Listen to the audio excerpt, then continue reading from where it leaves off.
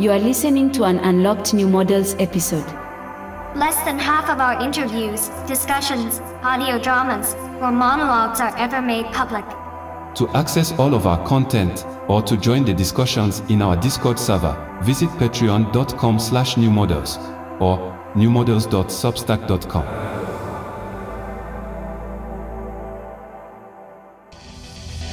You're now listening to New Models.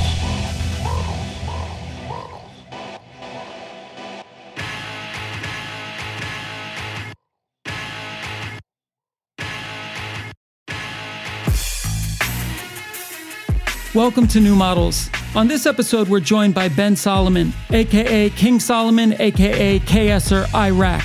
Ben is a New York-based artist and filmmaker, and a close friend since we met on our first day of college over 20 years ago. This conversation began with the idea of using the metaphorical frame of contemporary digital technology to re-examine the way media, subculture, and the city operated during the inter-millennial period we came of age.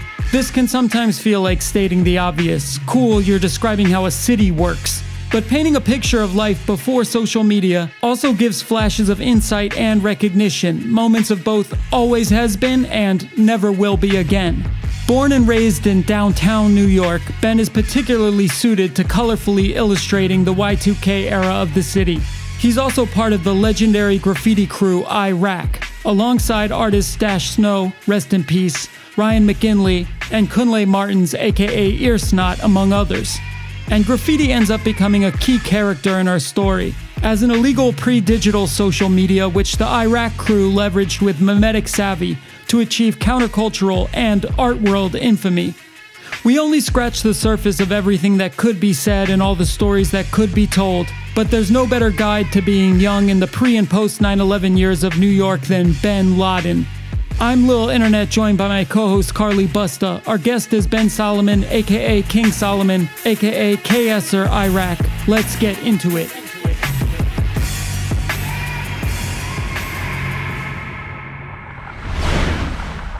Our guest today is Ben Solomon, who actually was my roommate in college. And Ben is from New York, born and raised. And today we're going to talk about, I guess, a kind of history of New York subcultures over the course of our lifetime, but through the framework of media. Through the framework of media and devices. Yes. Communication technology, right? And also, though, we should say all of Ben's names. I don't know if he's doxed. Oh, no, I'm fully doxed. We can get into that later. I would say that, my crew was early on the, this is me doing crime, this is me doing bad stuff, This is my face, this is, everything that's supposed to be secret on blast, check it out. That feels like a lot of weight for me to talk about the history of subcultures through media and devices, but I'm excited to have that conversation. So who are you, Ben? Yeah, intro yourself. My name is Ben Solomon. I'm an artist and a filmmaker and also a commercial director and creative worker in, whatever world that we exist in today. Yeah, I'm born and raised in New York City. I'm an elder millennial. We worked on the Beyonce video together. We have a very long and sordid history. But Ben, you've also just recently started doing interviews after a long time of kind of being good on Twitter, but not broadcasting otherwise. But a little frame here is that we oftentimes think about, new models, right? We're interested in how changes in tech are changing the way that we think about culture or each other or communicate. When did it start? I think, were we watching Bully or something, which of course is 2000? We were just looking at the kids in that Larry Clark film and how they were communicating. And of course, it's very different. The way that the teen net worked then is really different than now. And we were thinking, all right, well, who has seen all these different eras? Who has been working all these networks through all these eras? And Jillian's I bet Ben Solomon would have some views on this. He's seen the city transform over decades. Since you were a kid in the 80s, you've seen the city transform. And then there's this kind of nice thing where the city itself, Manhattan specifically, is like a computer chip. If you just look at it from above, I'm stealing your line, but when if you fly over Manhattan in a plane on a very clear day, it looks like a computer chip or like a processor. It's a grid with all these little bits and bytes speeding every which direction, and the buildings are all these processors or something.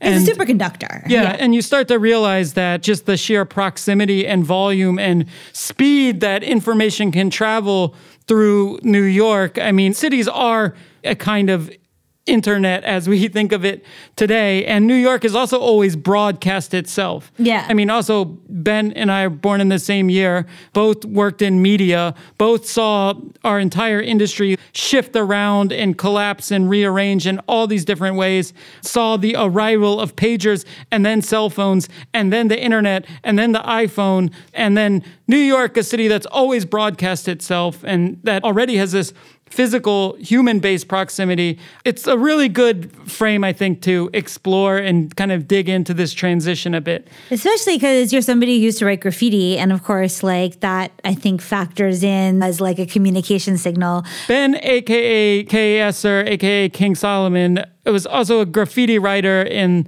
the crew Iraq in late 90s, early 2000s New York, which remains legendary to this day and also went viral at a time of this transition into the internet. And so as a crew that was getting a lot of media attention, that was part of a lot of the subcultures that ended up scaling to like the biggest things ever. Like producing a lot of media content too. Yeah. Like you have all these like artists and photographers as part of your crew. So. Right. I mean, so this is another aspect of the framework. But maybe if you have any idea of internet as a metaphorical lens for the city, how you navigated it. My first thought there is like any city, but especially in New York City, change is not only inevitable, but it's like exponential and it's unstoppable. And when you grow up here and it's not about a like, yo, I'm from here, exclusionary sense of pride. It's just when you see that evolution firsthand, it's a jarring thing. And talking to my father, who was also born and raised in New York City, he contextualized it for me.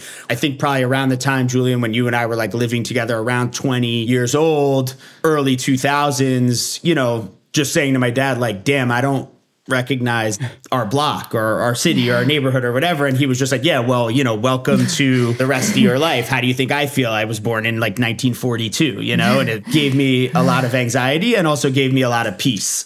But the city itself as an internet, yeah, I mean, the physical proximity to other people, other types of people, ideas. You know, you say community now and it's like a Discord, or it's the people that follow you on Twitter, or it's like your DM group chat with 40 people or whatever. And like, not to take anything away from those things as means of communication, but like you're not really interfacing with people and culture in the same way as you are when you're like, yo, let's meet up. Hey, you want to go to this show? Can you bring us to a moment, a little Ben Solomon vignette of like a really amazing night or morning or whatever that you recall? But also where you met people. Yeah, where like, people. Can you like paint the scene though? Like actually just give us the cinema treatment of it. Well, I think the physical vortex of culture and people and literal connecting for me was definitely like Washington Square Park. You know, the park, keeping that sort of idea of the city as a chip. It's a square within a square, right? It's called Washington Square Park.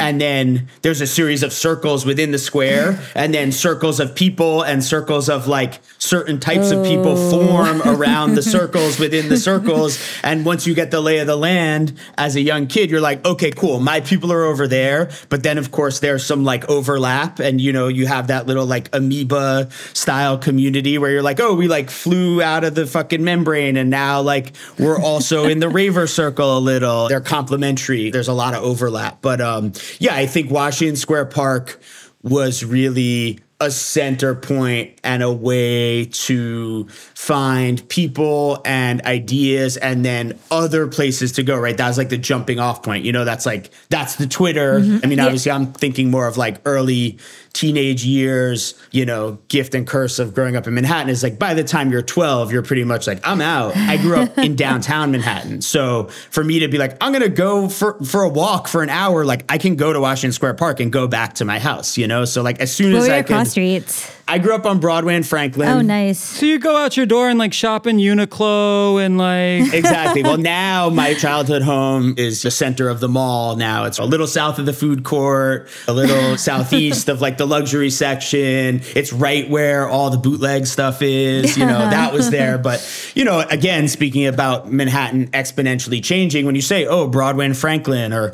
you know, Lower Manhattan, Tribeca, Soho, like that means one thing now that did not mean the same thing back then. It wasn't, you know, Avenue D and it wasn't 139 in Lenox or whatever, but it was like, you know, Manhattan still had space for fucking working class families and people that were like, I'm going to have my home here. Whereas now it's like, go fuck yourself. If you're, you know, anything short of like multiple M's, it's like, there's nothing to even talk about. But, popular culture and media and the proliferation of subcultures through that did play a role. It wasn't just that I found out about things by going outside, you know. I lived very close to the Brooklyn Banks, and like as soon as I was like 8 years old, I was like, I skateboard, right? So skateboarding, as much as I like would be very clear that I am not a skateboarder today, the first entry point was the skateboard because you can't hide that, right? Like if I'm on the street and I'm skating, and you're on the street and you have a skateboard or you're skating, it's there. It's like, oh, okay, we have a mutual that's skateboarding, you know, or whatever it is.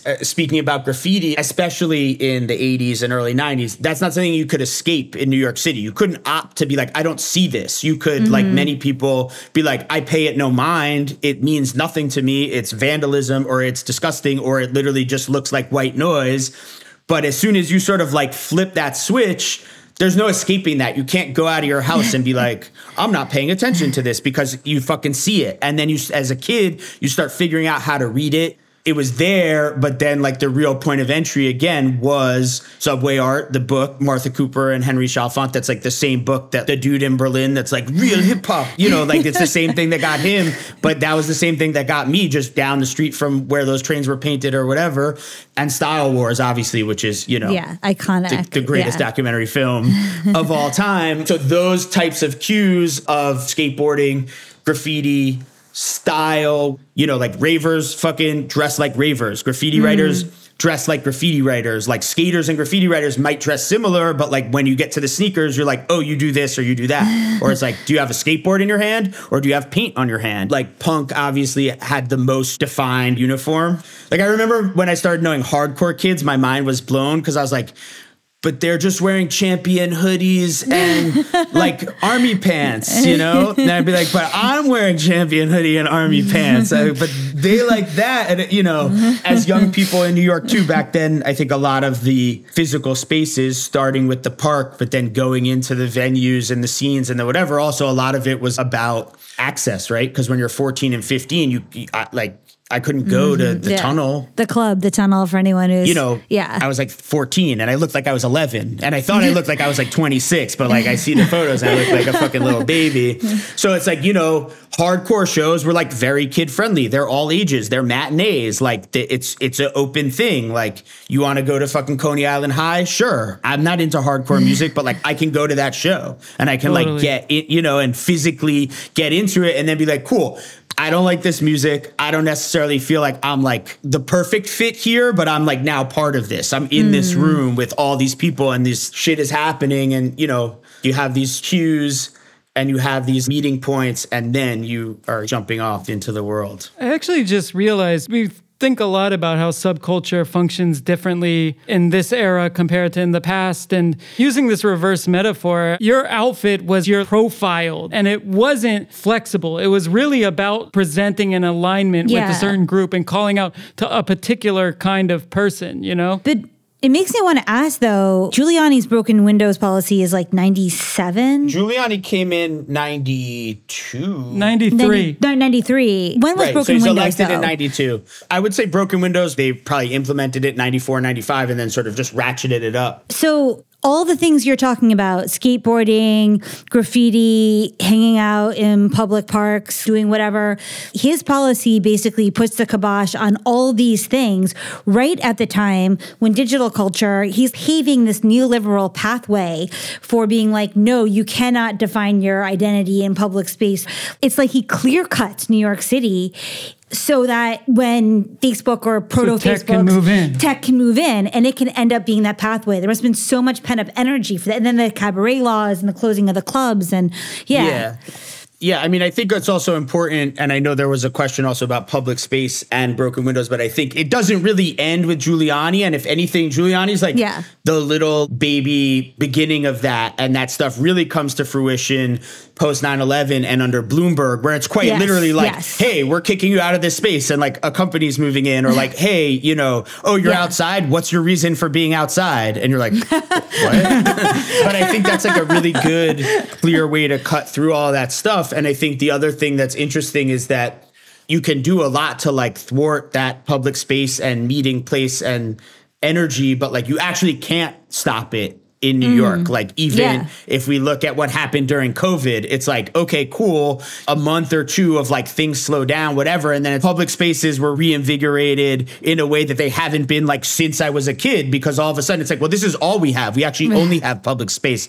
If you live in an apartment building with 1,000 people and 5% come outside to hang out in front of the building, that's a pretty significant meeting of people in a physical space that something can come out of. And also we're talking about parks and this and that, but it's like public space can literally get down to like the bench, you know, the sidewalk, like the bodega. Yeah. Do you have any memories of early Giuliani moments? Like, was there a moment where you actually felt like things were changing or freedoms were getting restricted early on? I think, you know, as a teenager, you're kind of just living it. And also like there wasn't the online discourse. I couldn't like go and see what the world thought of all the stuff, you know? So, but I think like I was very aware of squatters' rights and like LES squats as like an actual thing, because again, through Washington Square Park, I knew people that were like, I live in a squat, or I volunteer for the squat. Like squatters' rights and LES squatters like has the full spectrum of stuff from like grimy, crazy street shit to like high level political reclaiming abandoned buildings as an act of rebellion and revolution and da-da-da. But like that clash was very real to me. Also like New York One, which is like the local New York City cable news channel. I remember that story, which was very squarely like Giuliani and the police are on this side, squatters are on this side, and like regular New Yorkers or whatever, like somewhere in the middle. So not only from watching it on the news perspective, but also understanding like, oh, I know people that live there. Oh, I've been to a punk show at, you know, C-Squat. There was a direct connection, I think, and that was probably like the first example of feeling and understanding something like that and seeing its effect. And of course, like that had somewhat of a happy ending, right? A massive chunk of buildings were sold to tenants for $1. I mean, at this point in my life, I know people who were born in those squats who like grew up in like nice apartments and now own their piece of the co-op of the squat. So that I think was like my first direct understanding of city policy, politics, police activity, and people I knew and like the New York that I lived in. I mean, 94 also, Kids came out. 95 it came out, I think. 95. But it was probably shot in 94, is that right? I mean, I remember seeing it when it came out in Virginia, and it was kind of like a marketing video for New York, except for a teenager. It was like a warning for adults and a how-to for 13-year-olds. How did it feel to see, I don't know, people your age hanging out where you hung out reflected back? In 95, I was 13 years old, right? When Kids came out, that was probably the first experience of being like, I know some of these people, right? Again, from skateboarding. Like I knew Harold from a very early age. Like another just little sidebar is like, I had a babysitter who was like my cool babysitter because she was like a senior at my high school. And then like when Supreme opened, she was like, oh, these dudes I know like opened a shop, you know, and I was like 12 years old. And like, so I knew them through her. And I was like, that's my big sister. So weirdly, like I had a connection there early on. And then again, it's like just going to the banks with a skateboard in your hand if you're like down to fucking hang out and you can keep up, like, you know. But I think also in that same vein, like early on, New Yorker style, I was like, yeah, whatever. Like, yeah, I know those guys. Oh, it's a movie. Like, oh, cool. You know, I think if I was born in 81 or 80, like I would have had a slightly different experience. I think retroactively, when you look at it, you're like, damn, that is revered and looked at and studied and talked about by younger people for a good reason, because 95 to 05 kind of window is like, that's sort of the last hurrah of like real physical, cultural, like it doesn't exist in the same way and it never will again. And that's neither good or bad. That's just like a factual thing. So around this time, so you're like 13 when Kids came out, but how old were you when Iraq started forming? What was the genesis to that? Officially, Iraq started in 1997. I think officially I was like put down with Iraq in 1999. I knew Earsnot, Kunle Martins from around 1995 from Park days. He actually was like kind of a dick to me, and I also admittedly like probably deserved it. Can you describe Kunle for people who maybe aren't already familiar? Kunle now or Kunle then? Maybe your first impression of him and now also. Kunle was a kid that like, he was always on his skateboard, and you start seeing these tags, Earsnot.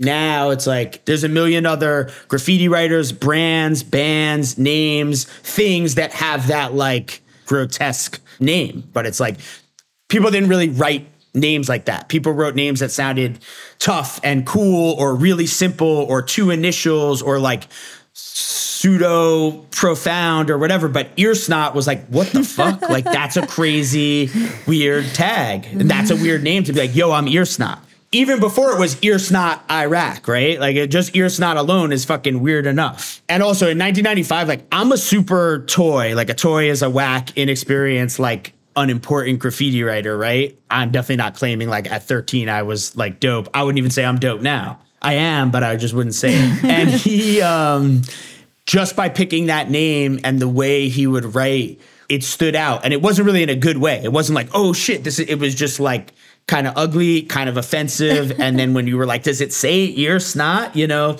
And then when this dude started skating around the Cube and skating around Washington Square Park, he was like a tall, lanky, like awkward kid from uptown. He had like a puka shell necklace or something. He's always like, I don't think that's true, but like it's true. You guys should have him on. He can dispute it. But yeah, like it's all like this cross identity thing where it's like it's kind of raver, kind of hip hop, like kind of graffiti, kind of skate. I can't remember if at the very first reveal of like that's Earsnot, it was like and he's gay, but like very soon after the like and he's gay part came into it, and now it's like oh yeah whatever. But like in the 90s, that's a thing. It signifies things. It means something. Again, it's like another part of the uniform. But he had this crazy tag, and that reputation preceded him because people were like, well, that's Earsnot. You know, it's not like GH1 or like Motor. It was like, you know, it's like, it's fucking Earsnot. Like, you're like, that fucking guy? Washington Square Park was like literally like a pit of kids. And you're just like thrown in the pit and you're like, yo, what's up? Oh, what's up? And, you know, you find your friends, you find your enemies, you know. We knew each other, and then, you know, fast forward 97, like he had started this crew, Iraq. Whack STF came up with that name. So like, again, just like graffiti history, racking is boosting. It's an integral part of graffiti culture, but it's also an integral part of outlaw culture. And it's also just like a thing that kids do. You just described the slang term with another slang term. Yeah. I don't think people are going to get... Wait, racking is boosting. What did I say? You said racking is boosting. Shit. Wait, and also for the international audience, this is like founded in the 90s, pre-Bush too, Gulf War. So like the name Iraq is like this really charged word that you're hearing on the news all the time. And graffiti is always about memes in the first place, totally. right? It's always mimetic. Yeah. It's about plastering, getting as much attention, plastering your name as many places as possible. I mean, Earsnot, right? It's extremely meme savvy. And in a time when like doing anything for attention, this is something that's still, I think, so alien probably today, is that when we were growing up, there was a such thing as being an attention whore. Right. As like doing it for attention, and it's a negative thing. Yeah. Oh, he's just doing that for attention. Yeah, the irony there in this context is like, you're fucking writing graffiti. Graffiti is literally based on attention. Yeah. You're fundamentally looking at something that's not yours and being like, I'm putting my name on it, and I hope you see it. And you can say whatever thing about like, oh, it's just for other writers, it's just for me, but at the end of the day, it's like, it better fucking be about attention. If it's not, then you have like real, like writing graffiti for attention is a mental disorder. If you're writing graffiti like not for attention, you have like serious problems. I think the name Iraq and racking is stealing. Racking is stealing. But Yes. racking is stealing. RACK, but again, being mimetic, right? Like understanding Saddam Hussein as like the great evil of the world. It's like Iraq. That's fucking dope. Yeah. You know, in between 95 and 97, let's say like the group of friends that solidified, we eventually sort of commingled with what was Iraq at the time. And then ultimately that group of people is what came to define Iraq, for better or worse. Those years are not like, oh, like art world fucking darlings and a long list of like dead people. It's just like people that Kunle and we're all connected. But one of our friends, Joey Newfield, rest in peace, his parents had a brownstone. It was right downtown. And I don't know that they were actually cool. I think he was just a dick. And so it was like, we can smoke cigarettes in my basement. I'm like, once you can smoke cigarettes in a house of 15-year-olds, that means you can do anything in the house, you know? And so like that became the spot. And literally through that being like this central downtown in Soho, like crib where we would all be, that's actually how Kunle and Rehab and a couple people that was Iraq at the time got permanently bonded to us, because like we had this space and we could do whatever, and they would go racking or boosting or stealing for the layperson all day, and then stop by Joey's house and be like, oh, check this out, and like dump a bag of jackets on the floor, dump a bag of fucking GNC powders on the floor, whatever it was that month or whatever.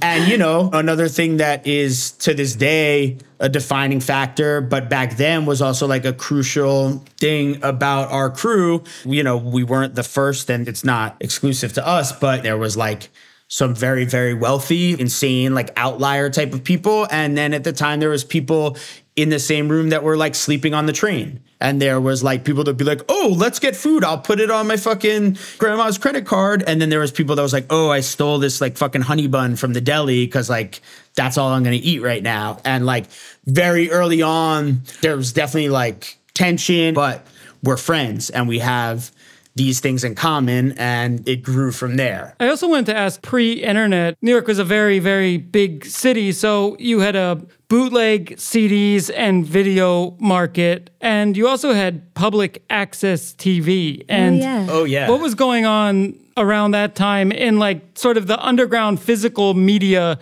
infrastructure? Yeah, public access was definitely a super, super influential and like crucial piece of my growing up and my interest. Public access was another place in the media space where like different ideas converged, not only because of the unpredictability of like what was on at midnight and what came on at 12:30, but also because it was an unfiltered place where like actual New York people and cultural participants were putting shows out there. And like, you can't take anything away from MTV in the 90s, but like MTV, that's a separate thing. And so, yeah, there was like, you know, I'm an MNN guy because I grew up in Manhattan. So Manhattan is Manhattan something network, but it was like channel 34, 56, 57, and one other channel. There were 4 channels of public access for Manhattan. Wow. BCAT, which was like Brooklyn, Queens, had maybe 2.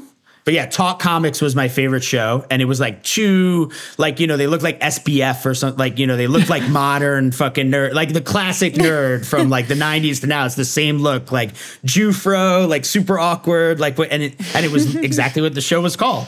Talk Comics, and it was a call-in show. And for 30 minutes, like every week, these kids would get fucking destroyed. Because again, remember, there was no Twitter dunking on people. There was no like, yo, I made this meme, it went viral. It was like, I'm gonna watch public access from my fucking union job in Queens, holding down the fucking security gate at the truck yard or whatever. They would come on and they'd be like, oh, X-Men this week is blah, blah, blah. And like Image Comics is really doing exciting shit. And like, we're going to take calls. And it would just be ruthless grown men just flaming these fucking kids to shreds.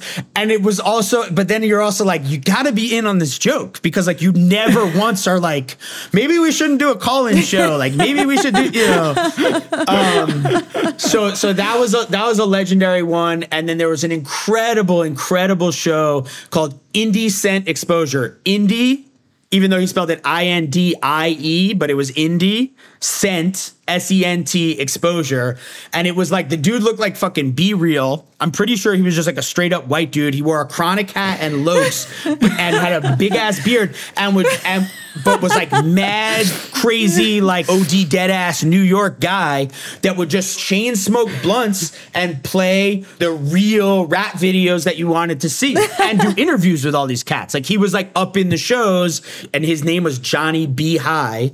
Indecent exposure. Oh, indecent exposure. I was like not getting it. Okay. Yeah. Sorry. But indecent, Yeah, just indecent. smoking blunts and be like, oh, we're in Brooklyn with Smith and Wesson. That to me was like the public access music video equivalent of like Stretch and Bobbito, right? Think about Stretch and Bob. I mean, that was off of Columbia's airwaves.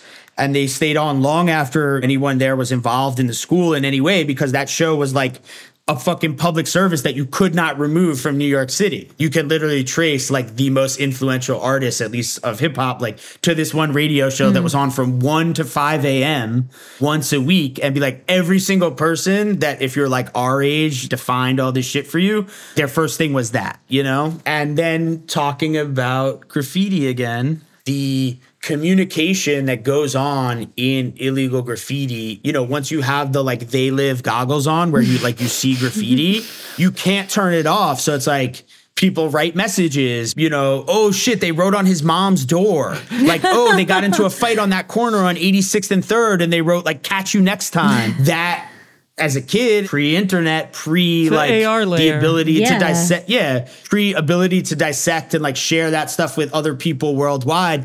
You just see that firsthand and you can't send a cell phone photo. And I guess if you want to spend the money to take the photo and get it developed and this and that and whatever, you can share it with your friend 2 weeks later, but it might be gone. Or you could just be like, yo, you saw what MQ wrote to JA on 86th Street? Like, yo, we got to go see this shit. You know, again, with the most respect to the foundational pieces of graffiti culture is like the dudes that painted trains, it was all about that. And a lot of those guys, their goal was to do whole cars that would communicate to your mom or your grandma or the guy that worked at the MTA. You're communicating, right? You're writing messages. You're doing Campbell's soup cans. You know, you're doing shit that like has a pop reference that you can like translate to an audience that doesn't have the option to be like, I'm going to change the channel. I don't want to look at this. I'm not going to go into that gallery because it's like, guess what?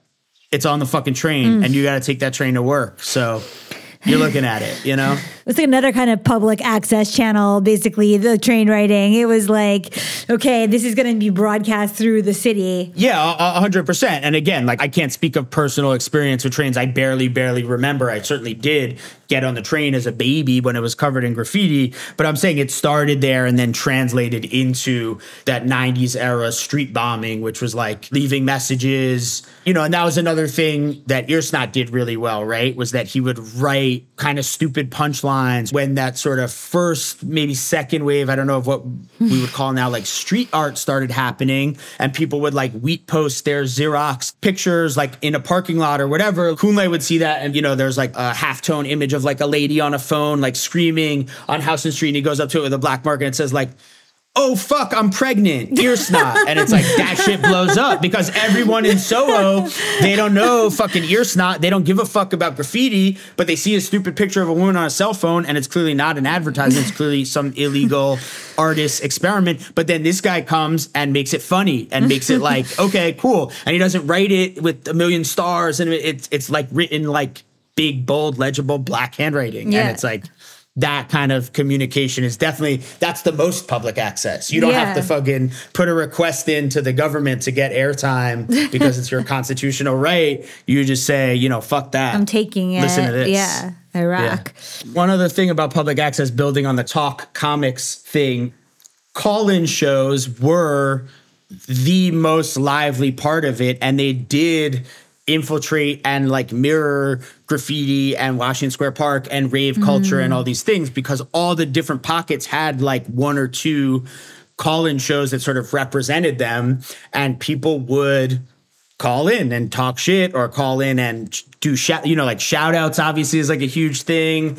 And then worth mentioning, I mean, this is a little later and this is like when probably the AOL chat room had its heyday, but there was like a chat line. It was just like a 917 number you called and there would be like 100 kids on the phone at once. And people would like hook up off of it. People would fight off of it. People would buy drugs off of it. And people would also get fucked up and be with 10 people and be on the chat line. You know, like it just like... But can you explain how it worked? Like what that was like? Yeah, so I'm not like a fucking phone freaker like historian, but it was sort of like that, you know, it was that kind of switchboard thing where it was like analog phone. It was like *6 and you could like do a private room or something. So it's like if you were talking, I mean, it was mostly chaos. It was mostly like 30 people talking at once. But if you could like break through and be like, hit *6, you know, then you're in a private room or whatever and you're like connected like that.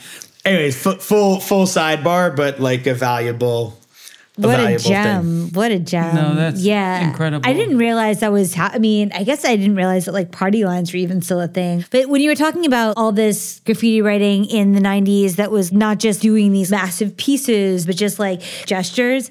But as the city changes, which it does very often, it's kind of crazy how some even random piece of graffiti from like 30 years ago will be on a building and the context around it will completely change.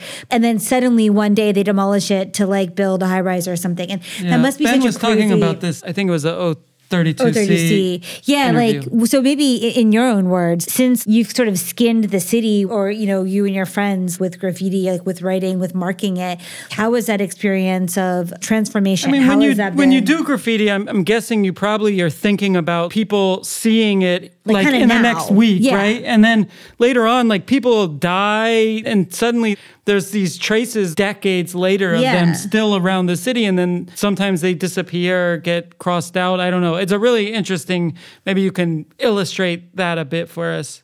Graffiti inevitably is sort of centered around impermanence and like a temporary thing that can't ever stop. I mean, this goes even back to the train era before the buff when they started removing graffiti off the trains systematically, which led to no graffiti on the trains, which obviously led to graffiti everywhere else but the trains. You could have beef. So someone disses your piece. You could have just like an asshole with a black can of spray paint who just puts a line through it. You could have the rain, the snow, the sleet, you know, it's an impermanent thing. It's in a public space. It's traveling. It's on metal. You're also, keep in mind, doing it with like things you are racking or boosting or stealing. I mean, granted, in the 70s and early 80s, like that paint is probably good for like 1,000 years. It'll just give you cancer instantly, but like it'll stay. But you know, again, you're fighting the elements, you're fighting the city. And then when graffiti goes onto the streets, pre-Giuliani time, it was a little less obvious how impermanent graffiti was because like Koch, Dinkins, the city is in disarray and there's squats everywhere and there's burning cars and there's, you know, holes in buildings. So it's like you do a tag, it's probably going to stay there, right? But by the time we started really writing, even in the 90s, it is this constant maintenance practice, right? It's not something you do once and you rest on your laurels. Because even if that one thing stays, it's like, oh, you did that one thing. Like you're a fucking nobody. And so it's sort of built into it. And you know, through broken windows and Giuliani and Bloomberg and all those things, obviously it's a lot more like literal when it's like you do a tag and you come back the next day and it's like painted over. But also as the city starts evolving at this like, you know, hyper speed, permanence and impermanence play off each other because you got to do more. You got to come back. You got to be persistent. You have to be semi like psychotic and you have to be dedicated.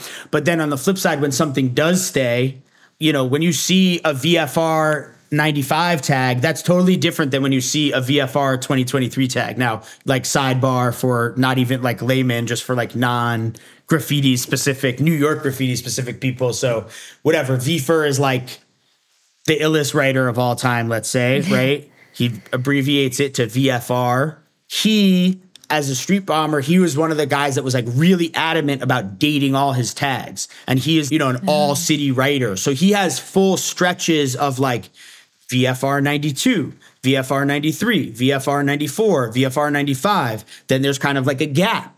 Then there's like some 98 stuff. There's 2000 stuff. And even in 97, when you were like, yo, that's a VFR 92 tag, that kind of had a different feeling than when you saw the 94 one or whatever. And then now, you know, 30 years later, when you see those, you're like, that thing fucking survived. That thing is a cockroach. That thing is like a fucking horseshoe crab. That thing has been through fucking hell and back and survived nuclear fallout and is there. And again, the beauty and sort of joy of being a graffiti writer in New York, or even just understanding graffiti, because you usually have to be an active participant. There are a few exceptions to that rule.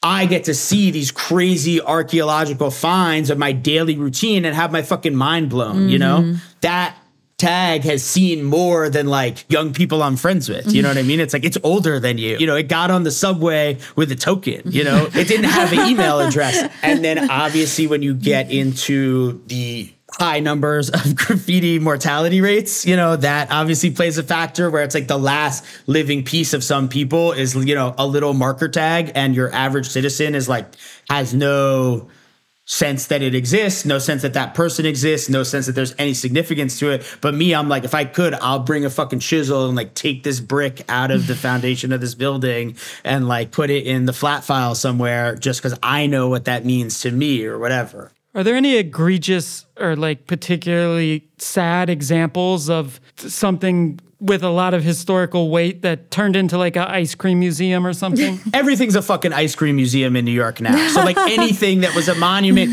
any clothing store, any venue, any meeting place, any corner where something significant happened, or where Biggie kicked the freestyle that's on that VHS tape that everybody's seeing, it's like the best thing that shows up in now is like a Timberland ad, you know? And it's like, yo, this is the spot. But it's like, other than that, it's all fucking ice cream museum. Right. It's all that. And like, I think graffiti just gives me a very direct entry point into thinking about like how much is gone and ice cream museum-ified.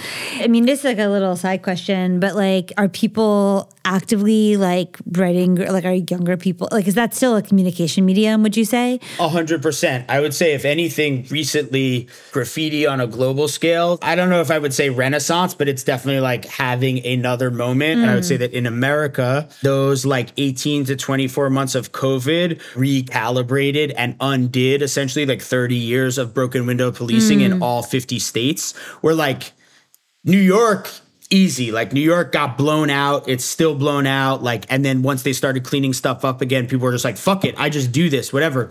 But like cities like LA, where like you basically barely saw graffiti, like it got done, it got documented, like writers knew about it, but it wasn't like part of the public landscape like it is in New York. Go to LA right now. LA looks fucking crazy. It's covered in graffiti head to toe. And like, if you're going to actually look at what event, what time period, what happened that shifted that, it was COVID. Totally. And that has to do with a million different factors, but like, that's a thing. And Portland, also, Seattle, whatever. Like, yeah, like just thinking about how real estate has changed. I mean, I heard something like in SF, commercial real estate in downtown SF is 80% off peak because, you know, people work remotely and tech companies are downsizing. And as like the economics of real estate change in these cities, you can imagine them just becoming canvases again. I mean, that's kind of cool to think that it's still viable. Because I was like, has there been like a causification, or has that been a threat to it? yeah, 100%. You know, the relationship between real estate development, marketing of neighborhoods, and graffiti, AKA for a real estate developer, street art, is this fascinating thing where it's like graffiti and real estate developers should be sworn enemies. You know, as we've seen, neighborhood creation almost as like a new concept where people are like, oh, what if we bought up this industrial neighborhood or this low income neighborhood? Wynwood, Miami is obviously the main example. And that's a tricky one because like Wynwood did have a lot of locals and natives and cultural things. And that really did physically and also like historically essentially get bulldozed out by people that built that stuff around the idea of like, this is a street art neighborhood. And like, I like admittedly on some like NPR, like, oh, sidebar, we actually took money from these people. And I just want to make that clear. You know, I worked on some projects in Wynwood at the sort of like peak moment when that was happening, I did, I guess, write some sanctioned graffiti there, but I didn't really work in that sense. I was doing like content. I participate in society, like, you know, whatever. Don't crucify me. Well, definitely don't crucify me. I'm Jewish, but or you'd be the next Jesus. You'd be the next Jesus. All right, I'll take it. I think that bleeds into the state of affairs today, which is like there is this weird co-option of these things that are like, oh, you have the money to like live in this neighborhood. You can be like, I know all about this stuff. Whatever. Alec Monopoly painted fucking Richie Rich on the side of the building I live in. You know, it's a very odd thing because these are fundamentally and like philosophically like opposites, sworn enemies. And somehow, just like everything else in the world we live in now, it's like people with the money are going to find a way to bring it in and be like, no, it's all good now. And it's like hard to fight because, you know, we got bills. But I mean, we should get into, because we've been recording for a while already, when Iraq sort of blew up, the arrival of the internet, I mean, Dash, Deitch, Vice, also how friends of yours were using the internet. I mean, I remember Splay, which was just the local Twitter in a way for New York. Yeah. Yeah, maybe you can just describe the internet hitting, and then also like a big thing you've been talking about is that Iraq blew up kind of because you were graffiti writers willing to take pictures of yourself and put them out there and use media as well as like another way to get up, basically. I think those two ideas are easier for me to address separately. And maybe I'll start with this sort of discussion of Iraq and the use of media. There was groups of kids that were white and black and Dominican and rich and poor and gay and straight and punk and hip hop that like came together in the form of a graffiti crew. That predated Iraq. We did not invent the fucking United Colors of Benetton on fucking benzos and crack like vision. Like that happened before. But what was different was not only the amount of documentation, mainly in photography, a little bit in video, of everything that was happening, not just the finished piece, not just the day after, not just like the hot girl at the party or whatever, but all of it, like blood and shit and drugs and stealing and girls and guys and dicks and coke and fucking bad graffiti, good graffiti, like embarrassing, vulnerable shit that people would be like, yo, don't, like, not only don't take that picture, but don't ever fucking show that to someone. And then all of a sudden you're like, oh yeah, like I'm in Vice magazine with like coke dick on a couch next to like another dude, you know? Literally, like, that's a Dash No photo of Kunle. Yeah, it's like all of the Dash No photos, you know? So photography, as it relates to graffiti, they're very intertwined. And I would say that in terms of subcultures and street culture and shit like that, graffiti is very, very prone to photography because, again, speaking about the impermanence and the constant changing of the surface, it's like you have to take photos of your graffiti because, yes, the main point is for other people to see it. But if you don't take the photo, you might never see it again. Those dudes painting trains, they might never see the train again. You might go from the Bronx to Coney Island Yard to paint some train line that you literally will never take again. So it's like you take the photo, it exists, it runs, other people see it, but we took a lot of photos. We stole disposable cameras. I mean, in the early exploits of Iraq, the prominence of a camera at all times and everybody's sort of willingness to like have photos be taken allowed for documentation of stuff that maybe people didn't see or experience outside of like living a life like that. And then at the same time, graffiti also was pretty early on with message boards because dudes in the Midwest want to know about New York graffiti and New York graffiti writers want to see what's going on in San Francisco, and graffiti magazines as physical media because, again, carrying on that like zine, DIY ethos that's like early hip hop, punk rock, hardcore, all these things. It was like, yeah, you collect photos, you trade photos through the mail with people, you go to fucking Kinko's, you make that magazine, and you sell it at the one graffiti shop in the 20 cities that have them, and all of a sudden you're a publisher, you know? But anyhow, so for us, like 99, 2000 era, it was like photos of a kid wearing dunks with a Spider-Man mask doing coke on a big bed with shit everywhere. It's like, if you fucking saw that and you're the same age as us or you're a little older or definitely if you're a little younger, you're like, holy shit, that's fucking dope. Now, a million fucking kids before us like wore dunks and did coke and had a Spider-Man mask and like had a bunch of shit laid out on their bed. but not that many people like let someone take a photo and then that photo found its way into the ether of the world, right? That's where the stuff starts to connect. And then also it's like, it's not, oh, it's ABC Crew, and fucking like Jimmy One. It's like, no, it's like, oh, that's ear snot, Iraq. Was it all kind of accidental though, or was it actually deliberate? I think it was a little bit of both. I can't speak for like an entire group of people. I would say that Ryan McGinley, who was like on his way to becoming an established and now obviously like legendary photographer, was aware of the images he was making and definitely was like embedded in that stuff, knowing these are incredible photos that no one's ever taken and everyone is going to need to see, want to see. He obviously was very much legitimately and is very much legitimately like part of Iraq. And I think that is part of what is special about all these images as well, is that it's not like an artist embedding himself with a group of subjects and making art about them. And it's not a journalist studying something and going deep into the forest and capturing a little bit of it and bringing it back to fucking civilization, right? It was like, we were those people. There was no separation. It wasn't like, oh, Ryan McGinley knows these people. It was like, Ryan is Iraq, And that understanding of both sides of the lens, I guess, allowed for like an intimacy and access and that work to be created in a way that probably was impossible otherwise. And I think that is reflected a lot in where Iraq went from there and sort of like the ability to be essentially like, I don't know about famous, but like, let's say like infamous. Yeah. There's also an interesting way that print media was working in the late 90s, early aughts.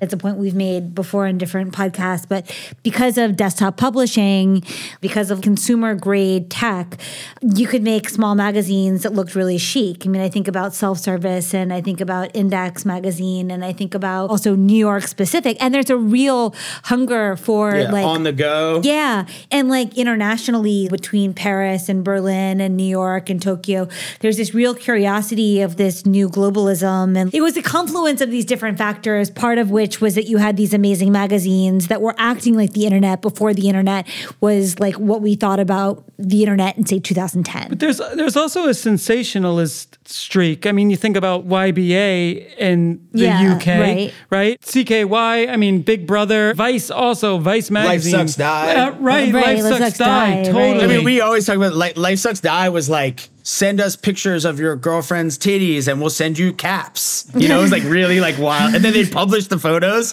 It was like really wild shit. That was also the interview where Nori called Pharrell a flagrino. Right. Oh my God. I remember that. Got a lot of burn between me and you in our early friendship days. I think another thing that's worth saying there in terms of sensationalism and globalism and media was that it was the new millennium. Yeah, like things are changing, right. but also everyone's like, but what's the real shit? I mean, I think that's the irony that like we see now in 2023. It's like still the same thing where people are like, what's the real thing that is happening? And essentially when you say that, you mean like, what is the actual youth culture that isn't about buying and selling something and whatever? And if that exists today, that's a different episode maybe. There are these like amazing, this Forever magazine. Actually, there's so much small publishing happening again in New York. There's like all these kids who are like writing, they're poets. They're like living online, but also devirtualizing in New York City in like kind of beautiful, insane ways. And they're producing these magazines. That gave me hope. We got sent this by Madeline Cash and I love it. But yeah, and I think also going back to physical spaces,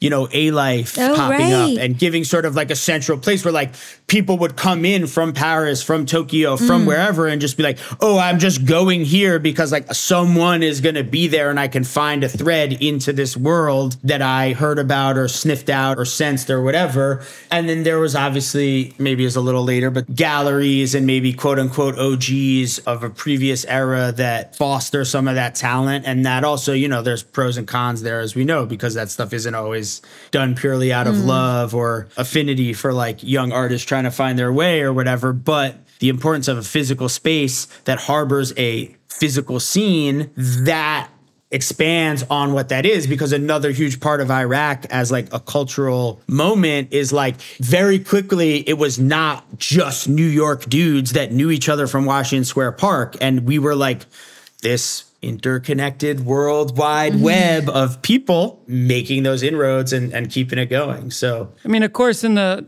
aughts, I mean, there's the story of Vice magazine exploded with super edgy shit that would get it canceled immediately if it came out right now. Of course, they ended up getting a ton of funding and buying the building that had two of the most popular DIY venues in Williamsburg. And it was like the beginning of the end for the neighborhood. Really weird, like super cynical flex or something. I mean, there was before that, of course, there was like Iraq Deitch Project show.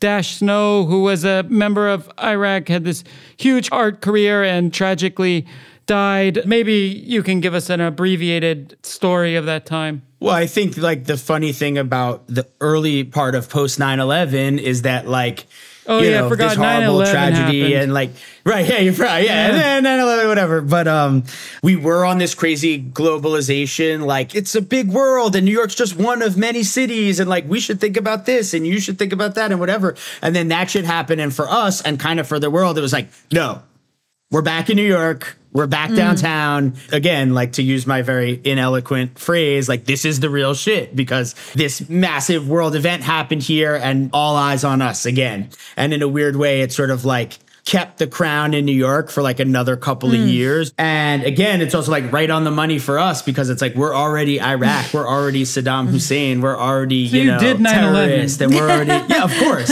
I'm Jewish and I'm in Iraq. Of course I did fucking 9/11. Mossad Iraq collabo. Yeah, exactly. I'm also a Mossad agent. So it's like, I got it all covered. I think when you get into like the art careers that really flourished early was Ryan McGinley. A lot of that was images of people in and from and around Iraq doing, what I could only describe as sort of like Iraq shit. And obviously all of us were making work in different ways, Dash included. Ryan was Team Gallery, I should say, too. I feel like we should shout out Jose. So, so it was Team Gallery. For sure. Yeah. Same gallery as Corey Archangel, which is just kind of interesting, placing that. Because Deitch is like both very in the art world. I mean, Jeffrey Deitch like invented the art collecting sector of Citibank. He was the marketing genius behind this is an asset class that big banks can take seriously. So Deitch was always sort of like very in the art world, but also had a pop spectrum, right? And he's like the Basquiat guy, right? He's the guy who like brings forward whatever was really profitable in the 80s that Whitney ISP type artists were resisting in the 90s. So he has this particular status. But at the same time, I mean, Ryan is at Team, and Team has a little bit more of a nuanced program. Corey Archangel showing at Team at the same time. It wasn't just commercial. It permeated other areas as well. ARE Weapons is like Iraq adjacent. That's maybe not so our world, but yeah. ARE Weapons is, I would not say adjacent. I would say ARE Weapons is fully Iraq. And where I'm going with this ultimately is, my first real output into the world as an artist, and the only feature film I've made to this day is a documentary film called Captured, which is about the life and work of Clayton Patterson and Elsa Rensa. And the tie-in here is that, the entire score and the original music in there was provided by ARE Weapons. And so my output from that era was this film called Captured. Ironically, in an era now that we say like, this is this pure era of New York City and even then you're inevitably looking back and being like, damn, we really missed the ill shit that happened in the 70s and the 80s and the 90s when we were just, it's like, that is a very New York thing. Like you wasn't there should replace Excelsior as like the New York State fucking motto, because like that's, whenever you're into whatever scene, movement, like style, intellectual group you're attracted to in New York, and you finally show up and get to participate in it, the first thing someone is going to tell you is, oh, you just missed it. It ended like last year. So Clayton Patterson is an artist, photographer, documentarian, painter, sculptor. I would never say polymath or that's like my joke is like if they call you a multidisciplinary artist, they're dissing you. But the guy does it all, him and his wife, Elsa Rensa. And, I met him at a very early age because I had actually made a film in high school I was like privileged enough to be able to do that. Clayton wrote an article about the film that we had made for Mass Appeal, and that was our first introduction. And ultimately that came out and whatever, like around the same time Julian and I met and the Twin Towers got, done in by my peoples and whatever else. And, I had studied film. I wanted to follow in the footsteps of like New York cinema verite, documentary filmmaking. And I didn't know what to make a film about. And I knew Clayton. And this guy has a still untapped archive of photos and Hi8 and VHS tapes of like every real subcultural moment that exploded in the Lower East Side between like 84 and, still going on to this day. And, a big part of that story and the impetus for making that film captured was also the very rapid and physical gentrification would be the obvious word, but just sort of like rebuilding and remaking of Lower Manhattan in real time. I mean, we were literally kids also, that's a whole other part of it, but that he understood and that he could talk to. And if we had been like, hey, I wrote a treatment, like, I'd like to have you sign this development deal and give me access to your, like he would have been like, get the fuck out of here. And so that journey started in like 04, probably when we were still in school, and technically finished it in 2008 and barely scratched the surface of his archives. We were sort of not randomly, but we were like individually going through this like 9X phone book style typed out thing of what was on what tape and like selectively digitizing pieces and scanning photos and whatever.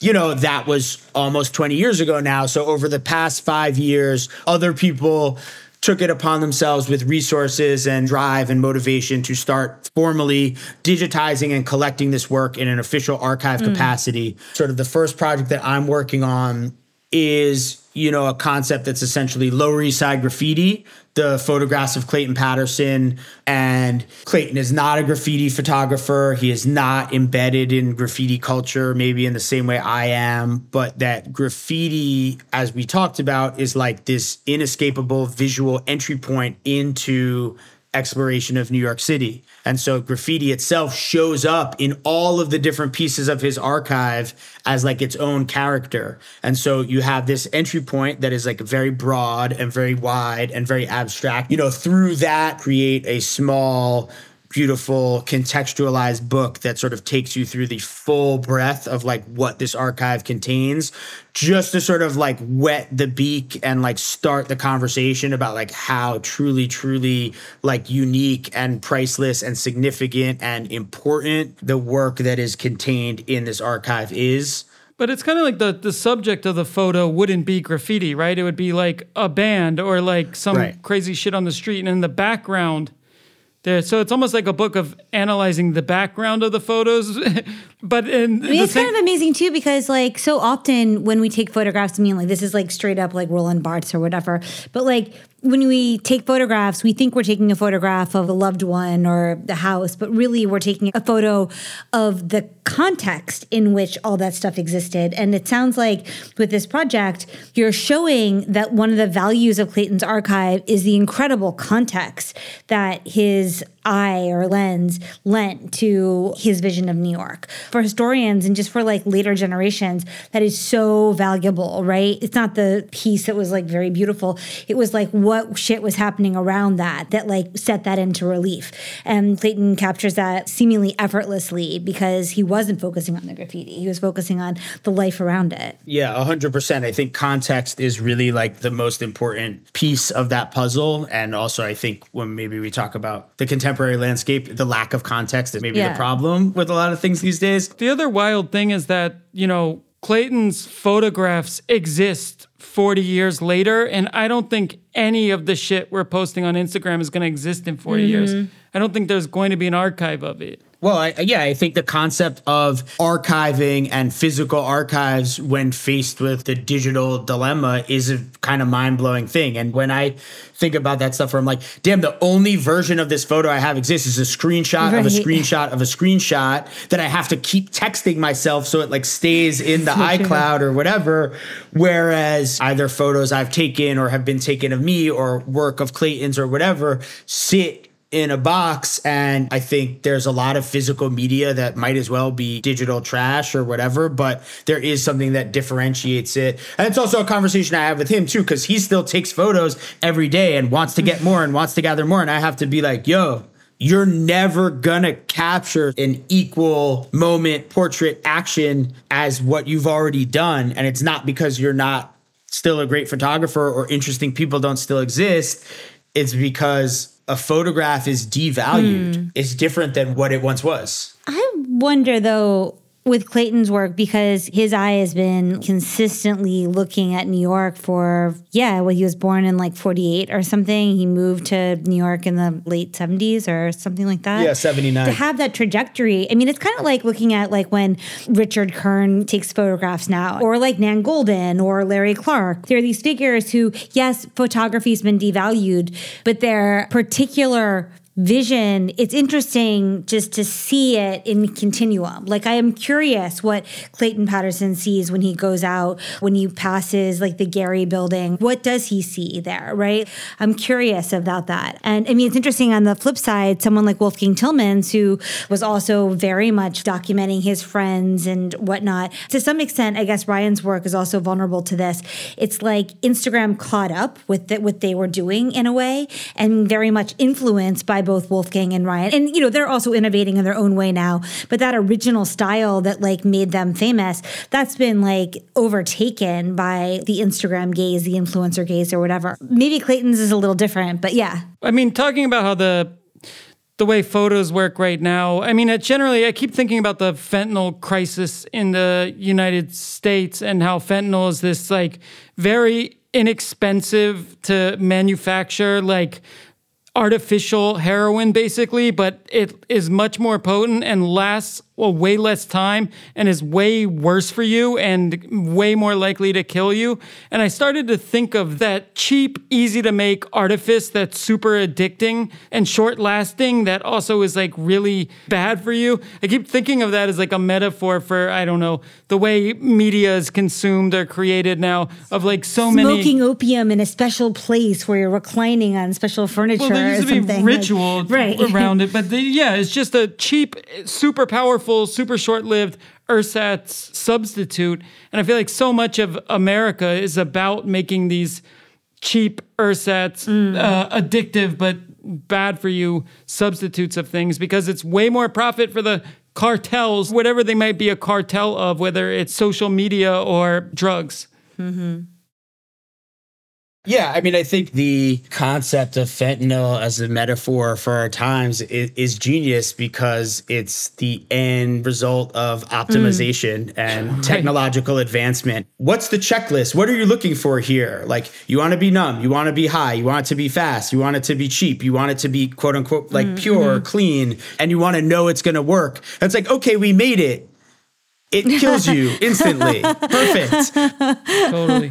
Carly lived on North 9th. I love North 9. Nice. Vic was on really? shout out Purple Label. Okay. That King you're of New your York. friend. Right, Not the person, yeah. the brand of heroin. I guess it is also worth saying that in the retelling of history, drugs played a huge role in forming friendships and bonds and fueling scenes in certain ways. And then also like really, really decimated my entire friend group and generation beyond personal friends in a way that is really, really crazy and still hard for me to parse through. I mean, I'm sober for many years now, and I would say most of my, like, sometimes it's a little support group style, like surviving Iraq, you know? But everyone who sort of made it for the most part is pretty much some type of 12-step sober or is totally out of their mind or is dead. And, you know, I don't want to, I guess, gloss over that, but very grateful that I get to be in the sober category and have a sane mind and have the ability to recall this stuff and continue to make things and continue to talk about the past, present, and future. We didn't get to cover Kid America, although shout out to Kid America. I think I'll link to Lil Hipsters in the episode notes just because, I mean, it's an incredible... Yeah, Kid America and what Frankie was doing, and I know you mentioned semen sperms a little earlier, and like, you know, there was and always has been these waves of sort of like a little too early and like a little too good for the masses. And I think some of what Seaman was doing with just even making flyers and styles of DJ, and I guess what would now be essentially called digital art, was like too out there and too early to find its footing. And the Kid America show, obviously, it was like such a genius thing. And again, something that could only happen by just being like, we just have to make this because we have to make it. And I think what happens now for me, for other people sort of our age in our position, is that everything becomes like, okay, so like this is the treatment and like a proposed budget, and maybe this person could be a partner and this would work out and it would be good for this platform and this audience. And then it's like, once you're talking and thinking about that kind of stuff, you already are not doing the thing that you needed to do. Maybe I also wanted to ask maybe to leave some wisdom, because wisdom is different than knowledge. And maybe I think it's very good advice to don't professionalize for your first project or something. Don't professionalize off the jump. Yeah. Make the things. Participate in the world and the community and the conversation that is in front of you. And yes, now inevitably a lot of that has to be digital, but you do need to show up physically. You do need to like engage with other human beings. That is crucial. And one of the greatest things about filmmaking is that it's all a collaborative art, right? There is no, I'm just going to go do this. I mean, Little Internet, maybe he does shoot, direct, edit, write, VFX himself, but like that's an old model. And it doesn't really work either. Yeah, collaboration in a physical sense, in a creative space is crucial to progress and understanding of who you are and what your work is about and what the world that you want to participate in will ultimately be. So I hope that translates to some sort of knowledge versus wisdom. I was going to come with like some 5% shit because I feel like the knowledge versus wisdom feels like... you just scream Belly for... Well, if you want me to talk for another 20 minutes, I listened to your analysis of Belly, and I think that that's also another super important thing that is finally happening now that hasn't really happened as much as people want to say that it did for the past 40, 50 years, where not only hip hop, but very much specifically with hip hop, and we talked about graffiti a lot, is treated as like this other thing that can't actually be the definitive culture and high art and an intellectual pursuit that deserves analysis and discourse and history and archive and whatever. And I think that does a great disservice to some of the greatest living and dead artists and movements and achievements of our time. And I actually really enjoyed listening to that breakdown and also thinking about maybe who you all have as an audience who, like you said, you're like, you've either seen Belly 20 times or you've probably never seen it, and thinking about someone's first introduction to that being this intellectual analysis of something that, like you said, critics are like, oh, it's a hip hop gangster movie, it sucks. And you're like, maybe you're like not watching the same movie, or maybe you're racist, or maybe you're just jaded in a way that like you can't look at something objectively because it doesn't fit into the canon of culture with a capital C really is. And I think that is one of the major positive things that I've seen in the past few years, where the discourse and the approach to things that otherwise would be disregarded has sort of shifted into, a more legitimate conversation. Also, people really don't understand how pioneering hip-hop and Black American culture was in adopting and using technology the way we use it today. Two-way pagers, smartphones. I'm sorry, the only people who bought sidekicks were Black kids. And those are the first phones where you could IM on the phone and play MP3s. Like Memphis Bleak said, I think in 1999... bitches don't talk to us, hoes, they email us. And that was fucking crazy. Ben, thank you so much for coming on this podcast. I think we needed a dose of KSR, and you delivered in like massive form. Fun seeing amazing conversation. The knowledge you bring out of Julian, connecting to this pre-Carly zone of someday maybe I'll hear some more of the stories. I maybe never. It's really good that I live in a different city and spend every day with a different person from North 9th. Oh God. Well, yeah, thank you both so much for having me on. Definitely honored and excited to be on the show. Thanks so much. Thanks so much. Yes, thank you. Thank you for listening to this episode of the New Models Podcast, and thank you, Ben Solomon, for coming on the show. On Instagram and Twitter, Ben is at King Solomon. Switch out the O's for zeros.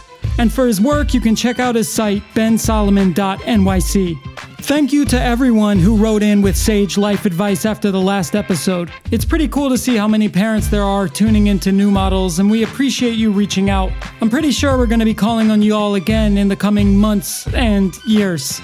More immediately, political scientist and repeat New Models podcast guest Kevin Munger will be leading a reading group via the New Models server on Willem Flusser's Communicology, Mutations in Human Relations. Rejected by MIT Press in 1979 for being too radical, the book has finally been published this year by Stanford University Press. It's an insanely prescient work that anticipates the problems of generative media. The group will be meeting weekly on the New Models server, and if you've read any of Kevin's writing or listened to him in conversation, you know this is a really cool opportunity to work with one of our generation's most interesting media theory minds. Lastly, New Models logo shirts are now available via shop.newmodels.io. They're short sleeve for the summer, 100% cotton, nice, drapey, box cut, custom New Models tags, and the white shirt features a short list of cities where New Models digital locals exist, and the black shirt has a special phosphorescent silver print that glows in the club. They're going pretty fast, so get yours while supplies last. That's all for now. We'll be back next week with a conversation with artist Simon Denny. Thanks again, and see you next episode. This has been a New Models production. This episode contained the instrumentals to The Diplomats, Ground Zero, and Jadakiss We Gon' Make It. For more, visit patreon.com/newmodels or newmodels.substack.com.